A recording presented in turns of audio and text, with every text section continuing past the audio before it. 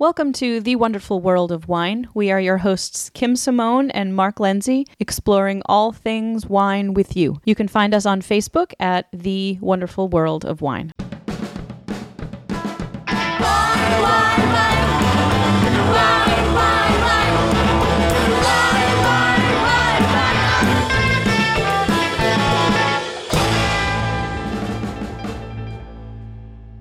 Welcome back to The Wonderful World of Wine. We are your hosts, Kim and Mark, and we stumbled upon an article that is near and dear to my heart because it's all about food and wine pairings, but not just any food and wine pairings. How to pair wine with pizza. I love pizza. You know, when they ask you, if you had to go your entire life on a desert island with only one food, what would you choose? I would choose pizza. Kim, I'm shocked. We agree. I could eat pizza 10 meals a day. Yay, we agreed on a food. Cold, hot, any way. I love pizza. I could eat it every day. Is there a pizza diet? Because pizza and wine diet, I'd be all over this. Well, you know, there's all different food groups in that slice of pizza. Pizza's king. So they talked about pairing. So what was your take on pairing wine with pizza? Do you do this a lot yourself? I will. Sometimes I'll drink wine with pizza. Sometimes I'll drink beer with pizza. I don't know. If pizza is one of those things that is really flexible, I find. And it comes down to what is on your pizza. And to have a good pizza, I feel like this kind of follows the same rules as to have a good wine. You need to have a balance. Balance in flavors, balance in textures, and then finding a wine that matches those flavors and textures on your pizza, and you can really have a very pleasant experience. And often you'll hear, I need a nice Italian wine for pizza. It's the first thing I think of when I'm having pizza. I'm going to Italy, right? Mm-hmm. So the first thing they talked about is pizza with a red sauce, and popular is Chianti, but it's all about, to me, is the acid in the red sauce to work with acidity of a wine. Right. So that traditional pairing of a margarita pizza or just a cheese pizza, that you need to balance out that high acid tomato sauce. But then you also have to take into consideration the cheese too. So you don't want something that's too heavy and that would completely overwhelm something else that's on that pizza, especially if it's something simple like just mozzarella and maybe some Parmesan and maybe a little bit of basil. But I think I agree with you that matching of the red sauce with a wine that has some acidity to it is key. And Chianti works perfect because it's usually a medium body. It's a medium light-bodied wine. Mm-hmm. And the amazing thing I thought, and you'll probably love this, Kim, when they were mentioning sparkling wines with red sauce pizza. And I thought, I never thought of that, but I think it works great. And also thinking of if you've got a pepperoni pizza, so you've got greasy, a little bit spicy, and pairing that with sparkling wine as well, which when I think about appetizers and when I think about snacks and what things go well with champagne, it's always something that's like a little bit greasy and crunchy and maybe has a little bit of a fatty element to it. So I've never done pepperoni pizza and champagne before, but now I think I need to try it because that's like, sparkling. Ooh, I think that could be really really good. Champagne word. Sparkling. So would you recommend, I'm not thinking a Prosecco or a sweet sparkling with this type of food. I'm thinking something that's on the dry side. Yeah, I would do dry. I would do drier. I mean, and there are Italian sparkling wines that are not Prosecco. So there's Franciacorta, which is much more like traditional champagne. So that is something that I think is worthwhile for people to search out if they're looking for a sparkling wine that does go particularly well with food. But Cava would be great. Any of the Cremants from France, California sparkling wine if it's a better quality. So yeah, go crazy. Pick one of those. So let's go back to, you were talking sparkling wine with the pepperoni pizza. They also mentioned play on the spice. Now, would you agree to have some spicy profile wine or a sweet wine to cut the spice? I think it depends on the spice. So if it's hot pepper spice, then I would lean towards something with a little bit of sweetness. But if it's more like savory spicy, then you might want to go for something a little bit different. So if you want to kick up the pepperoni, what did you recommend, a spicy wine or something to make it neutral? I would lean more towards the neutral. So I don't tend to do... We're always opposite. I know, and that's not so bad. Well, we'll have to try it, but I would want to kick in the spice with some wine that has some spice or something. But you're talking like a spicy pepper, like chili pepper kind of. Pepperoni. Right. Meat, yeah. Right. As opposed to, there was another one that was mentioned for meat pizza, but more like sausage that didn't necessarily have that hot pepper element to it, but more of like fennel and and green spices, kind of more oregano, more like green bell pepper, like those kind of spice elements. And they suggested doing something like a Syrah for that, where you're not necessarily working with the textures, where you're trying to do high acid food, high acid wine, or complementing the spiciness with something sweet. For this one, they were looking for matching the flavors. So choose a wine that has a similar flavor profile to what is on your pizza. So choosing a wine that has sort of those spice flavors, that fennel flavor, that green pepper flavor, and then match that with the sausage or whatever on your pizza that has those things. Yeah, the meat pizza with sausage, hamburg, you definitely want something that goes with a heavier protein, so it has some tannins or some weight to it. Right. So something like a Syrah, something like a Cabernet. Yeah, I totally agree with that. I bet that would be delicious. So the next pizza, Hawaiian, which is one of my favorites. I have so many. I love the pineapple. I like kind of the sweet and with pepper type of thing playing. So I'm not a big fan of ham, so I don't think I do too much Hawaiian pizza. I think I'm more the pineapple than the ham. I do like pineapple. Now I'm hungry, but I thought their suggestion for the Hawaiian was excellent with the sweet Riesling to play, I guess, on the sweetness of the fruit. And a lot of Rieslings do have sort of a pineapple-y element to them too, so I can see that using those complementary flavors would be nice. But I'm thinking, now I think about it, I'm thinking more of a Pinot Gris. I've been big on Pinot Gris lately, where the nice apple fruit or that nice tropical fruit would come out. Nice. So we'll try all those. Yeah. Next was white sauce pizza. Right. And they mentioned one of your favorite hot wines right now. All right. So they mentioned rosé for going with a white pizza. And I can see how this would work. But I would hope that white sauce would have a lot of garlic in it, because garlic and rosé are one of my favorite combinations. So if you have, a white sauce or a light cheese sauce on there and you've got some garlicky notes and some herbs in there, I think rosé would be really fantastic. So you think the acidity of the rosé is good? Yeah, because it would cut through the fat of the cheese. So sometimes you want your wine to have a higher level of acid because the food has high acid. And then sometimes you want to do the opposite. You want to have high acid with something that has a lot of kind of creamy fatness to it, so that they will balance each other out as opposed to, I guess, play off of each other. I was thinking with the sauce, something creamy, nice Chardonnay with a nice creamy body. I think that'd be too creamy. Too heavy? I feel like that would be overwhelmed with creaminess. Yeah. Well, we're hungry. We want to eat something heavy. I think so. Now we need to go get a pizza. Right? What about veggie pizza? This was the one I disagreed with, I have to say, on this list. They suggested veggie pizza with a Chardonnay, so something a little bit heavier. Oaky Chardonnay. An oaky Chardonnay. And I agree with you. I wouldn't really go this route. I would tend to lean more towards the direction of doing a Sauvignon Blanc or something like a Grüner Veltliner from Austria, something that has some green vegetal notes to it. And in this case, vegetal in a wine is a positive. This is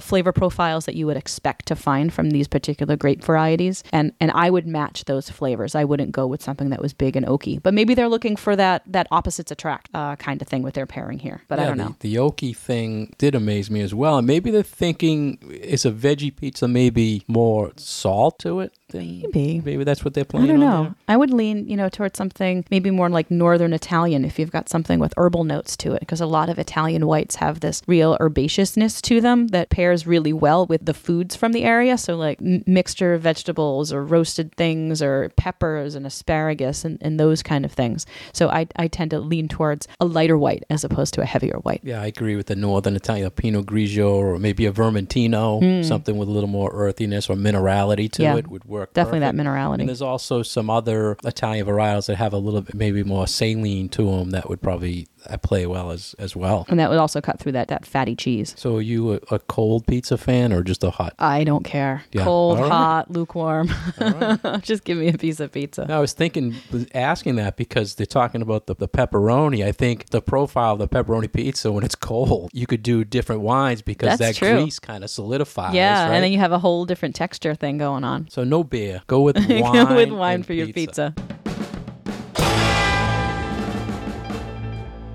You've been listening to The Wonderful World of Wine. We are your hosts, Kim Simone and Mark Lindsay, exploring all things wine with you. If you'd like to get more information about Kim, please go to her website at vinitaswineworks.com. If you'd like to get more information about myself, please go to franklinliquors.com. And if you'd like to get more information about our show, please go to Facebook at The Wonderful World of Wine. We're going to talk about an article in the Beverage Daily about our consumers growing weary of the traditional 750 milliliter glass wine bottle. Wow, that was a long line, right, Kim? Yeah, it was. We talked in the past about alternate formats wine has been put in, but I guess this is more about, to me, it's a good thing for manufacturers if consumers are not liking glass, because they save a lot of money with these alternative packages. Right. We talk about this from time to time in our wine classes where we talk about wines coming to us here in the States from other places in the world and then looking at the label and seeing if you can figure out exactly where it was bottled. And often what will happen these days, especially for more commercially produced wines, is that say they're being shipped to us from New Zealand or Australia, they'll actually be shipped in like a tanker or like a big, like what you see like a milk truck and not in glass bottles bottled at the source and then shipped all that glass over here, because glass is really, really heavy and it takes a lot of fossil fuels and energy to transport that heavy glass. So I think that this is a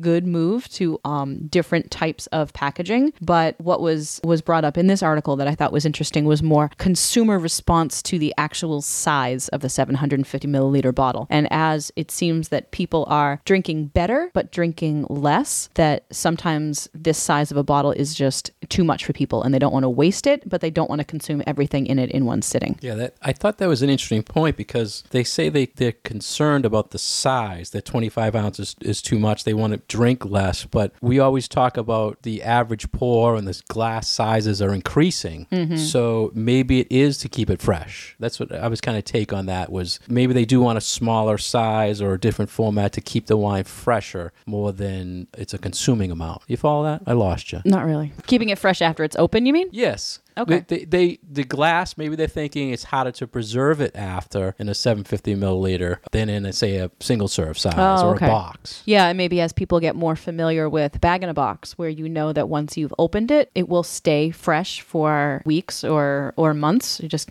keep it in the fridge and pour yourself a glass whenever you want it. And I think as people get more familiar with that technology and they understand that there are different ways of packaging wine other than opening a bottle and having it be exposed to all this air, that maybe people are more willing to buy things that are in different types of packaging. So if consumers are concerned about wanting smaller sizes, they're saying 50% of all wine sold is in 750 milliliter glass. But trending box wines or big volume wines are selling huge. Mm-hmm. So it kind of contradicts what they were saying here, I thought. Right. Well, it's also taking into consideration all of those wines that are out there that are in 750 milliliters. And if you look at wine brands that sell the most and sell the biggest, thinking about the Woodbridges of the world, a lot of what is being sold for them are 1.5 milliliters. So that's twice the size of a 750 milliliter bottle. And a lot of consumers are still buying that size bottle. So that kind of goes in the opposite direction too. It's like if people aren't willing to finish a whole 750 bottle, then you've got this other bottle that's even bigger, and hopefully they're not drinking all of that in one sitting. Right. Well, they mentioned other reasons why they want different sizes or get away from the glass is, like you mentioned, environmental friendly, maybe to bring something to a sporting event, maybe something they could chill faster, which, I don't know about that one, because you can chill it pretty fast. I've never considered that, but yeah. So that leads us to the concept of now there are wines available in cans, and are there single serving cans? I don't think I've actually looked at the size of a wine in a can. Is it, how many ounces? They're milliliters, so it's either a 187, a 375, or a 500 milliliter. So they could all be considered single pour, single serve. Sure. So like a 187 is the equivalent of a good sized glass of wine, a 6-ounce glass of wine or so. So it's a quarter of a full size bottle. And I think that is an interesting idea for the portability factor, if that's what people are looking for. A little bit more casual wine consumption if you bring it camping or bring it to the beach or bring it to the pool, and whatever people are using the product that way for. A lot of times people, for the smaller packages, they just want one glass of wine. So they buy the little 187 bottle and it pours in a glass, and that's it. They don't want to have more around, or they just want that one glass with a meal. So it works out well. I've had people use those size for cooking as well. Yeah, if you need a half a cup of wine or maybe a cup of wine, those single size bottles are excellent for that. So I guess the bottom line in this was people looking at, they're accepting other packages that wine are coming into, and it's taking away from the traditional glass size. Mm-hmm.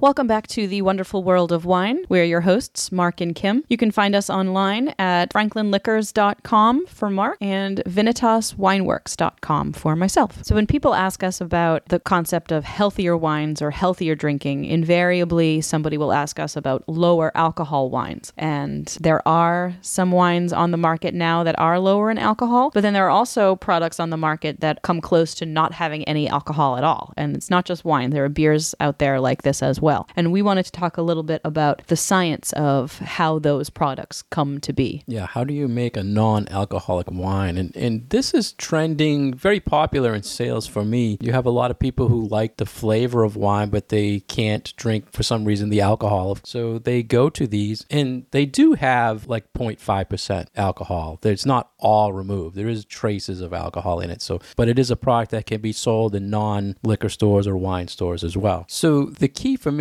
on these are that there's some flavor, that it actually tastes like wine, because there's a few processes they can do. They actually make the wine and then they remove the alcohol. So there are a few products out there. Some will add a juice to it to give it the wine flavor. But Kim, have you ever tried any of these? This is sort of the bugaboo for me about this topic of when you are making a wine product, but then it doesn't have the alcohol, and how do you make it so that it still retains the flavors of wine, but just doesn't have the alcohol in it. And there is a difference between wine and grape juice above and beyond, there's just alcohol in it. It's more complicated than that, because the process of fermentation is what produces a lot of the unique flavors in wine and the unique flavors in beer. So it's not just that it's not all just the same kind of fruit juice. There's all this chemistry that happens during fermentation. Yeah. So, just like wine isn't the same as grape juice, it's kind of like eat a cucumber and then eat a pickle. Like, that there are definite flavor changes there, and that is all because of the microbial activity. And it's the same thing for alcoholic fermentation as well. So these wines are fermented normal, the process is totally the same as wine that has alcohol. And then they follow two processes to remove it, one of two processes, and they both involve heat at some point. And you could totally just heat it up and remove the alcohol, but it kills, like you were saying, it kills the profile of the wine. Yeah, it kills the flavor and changes the flavor as well. So when you heat up alcohol or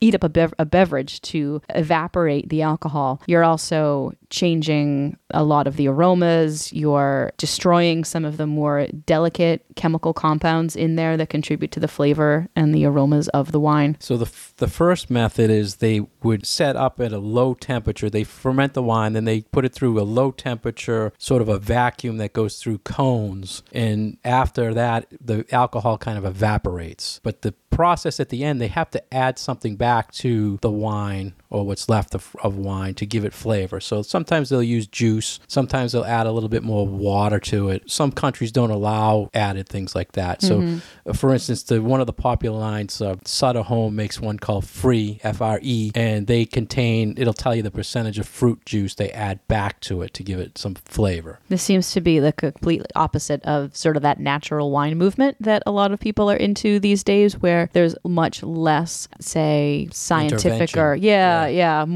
more hands-off approach from the winemaker, more along the lines of, we're going to pick the grapes and we're going to throw it in a barrel and we're just going to let it do its thing. This is the other side of the interventionist coin, where there's all this stuff being done to it so that you can remove what is an integral part of the beverage to begin with. And there's also, besides this heat treating process, there's also a process of like filtration that it can go through, where the membranes and the filters are so small that the alcohol stays on one side and most everything else goes through on the other side. But I can imagine that must strip a lot of the flavor compounds from it as well. And I think that's why they have to add something at the end to give it. I would assume the fruit juice thing is probably the better method than to just water it down. You get more flavor. Mm-hmm. So if you add, but it's not wine juice, flavor then it's fruit juice flavor. So yeah, you're but not say you getting have those a Chardonnay and you add apple juice to it or like 5%, at least you're giving it the flavor of the profile, the varietal, That's and true. not cutting it down. And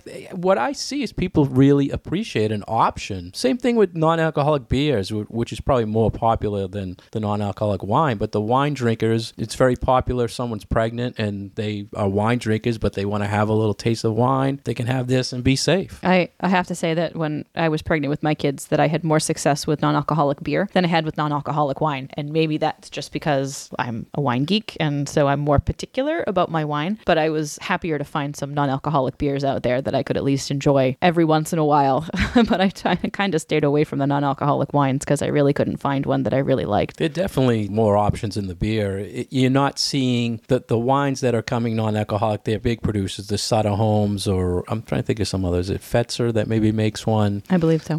But you're not seeing any winemakers at a small production say, yeah, I'm going to take some of my good wine and I'm going to make it non-alcoholic. We're not seeing any non-alcoholic Bordeaux out there. Yeah, so I mean, it's something, the niche, I guess, or the shelf space for it is very small, but I do have a big following of customers who are looking for it and are very happy when they find it. For certain, they do make also a sparkling version. So when people like, instead of using the sparkling, like, what is it, Welch's or grape juice sparkling, it's actually tastes like sparkling wine, but it has no alcohol. So it's another option. I wonder if it would make a cocktail. I would think it would work. Maybe I need to try You it. should try it. Thank you for listening to The Wonderful World of Wine. We are your hosts, Mark and Kim, exploring all things wine with you. If you'd like to find out more information about Kim, please go to her website at vinitaswineworks.com. If you'd like to find out more information about myself, please go to franklinliquors.com. And if you'd like to find out more information about our show and these articles, please go to Facebook at The Wonderful World of Wine. Next, we had found a wine blog that was talking about more corks are now being used in Australia and New Zealand than screw caps. And Kim, we always talk about the screw cap, and these two countries have always been big in screw cap wines. I saw this and I was like, what? Cork in Australia and New Zealand? Like, no way. Like, for the last 15 years, they've been heading in the opposite direction, where they have almost gone completely over to using screw caps as their closure of choice, even for $100 bottles of Shiraz. Yeah, and typically, most of the time, like New Zealand, it's crisp Sauvignon Blancs you want to probably drink right away. So the idea was keep it fresh and with the screw cap and make it easy. But I'm thinking now a lot of the cork producers are making better products, so that might be a big reason why they are now looking back at it. Right. It seems like with this move to screw caps that a lot of producers in a lot of places went to over the last couple of decades, it has been the best thing to happen to the cork industry. It's like it didn't destroy the industry. What it did was it got rid of the lower tier of product that wasn't very good quality. So then now all or most of the cork that's on the market is better quality cork, and it made people pay attention to what they were buying, what they were using, and the quality of the corks that were out there on the market made all the cork producers really kind of step up their game. And then there were changes to the industry as well for different types of closures using cork. So now there are better corks out there, and people are learning, after now having all this experience of bottling their wines under screw caps, what wines do better with those closures, and then what wines really still do better under a cork closure to let in a little bit of oxygen, but not too much. And you can find all different stats on what percentage of wines made or finished with cork are guaranteed bad because of the cork. And it's anywhere between 1% and 5%. So I'm assuming as the years go on and products are getting better, it's going way down. So that gives these people confidence to go back to using cork. Yeah, I have to say that over the last couple of years, the incidence of getting a corked bottle for me have been a lot lower. So I don't think that I've run across more than, I would say, one corked bottle a month, and I open a lot of wine. Yeah, so do you feel that maybe now that they've had wines in screw cap for so long, they're finding some negative feedback on the aging maybe? I think so. And this was always the wild card when we were starting to see more and more things being bottled under screw caps in the early years of, say 2001, 2002, 2002, we're starting to see more screw caps. And the big question that people threw at us was, how will these wines age? Is it going to be the same? And now we have some data to say that this is what happens over the long term when you have a bottle under a screw cap. And there were adjustments that winemakers had to make to sulfur levels and to fill levels. I know we talk about how much more wine you get when you have a bottle that is under a screw cap as opposed to under a cork. So there were these little adjustments that people had to make. And now we're seeing that over time, there are certain wines that do seem to do a little bit better with cork for whatever reason, whether it's the grape variety and it needs a little bit more softening because of exposure with oxygen, or is it a bottle that really could benefit better by being under a screw cap where freshness is the thing that you're really going for. So the corks do allow a little bit of air to get into the wine that helps it kind of develop, where the screw cap is just totally tight seal. So when you first open them, there's a difference. Right. Oxygen is a funny thing when it comes to wine. This relationship between oxygen and wine, a little bit is usually a good thing, and a lot of it is not necessarily a good thing. So time and a little bit of oxygen does benefit a lot of styles of wine, especially those bigger, fuller bodied reds, your cabs and your higher end things from Northern Italy, or some of these big Australian Shirazes actually probably could benefit a little bit from having the cork enclosure instead. So that will be interesting to see. What's the most common question you get about people asking about screw cap wines? I still get questions about, is it a cheap wine if it's got a screw cap? I get that question less and less these days, but there is still sort of that misconception that it must be a less expensive, lower quality wine if it has a screw cap to it. So I still receive those questions, but then every once in a while I do get the question about how to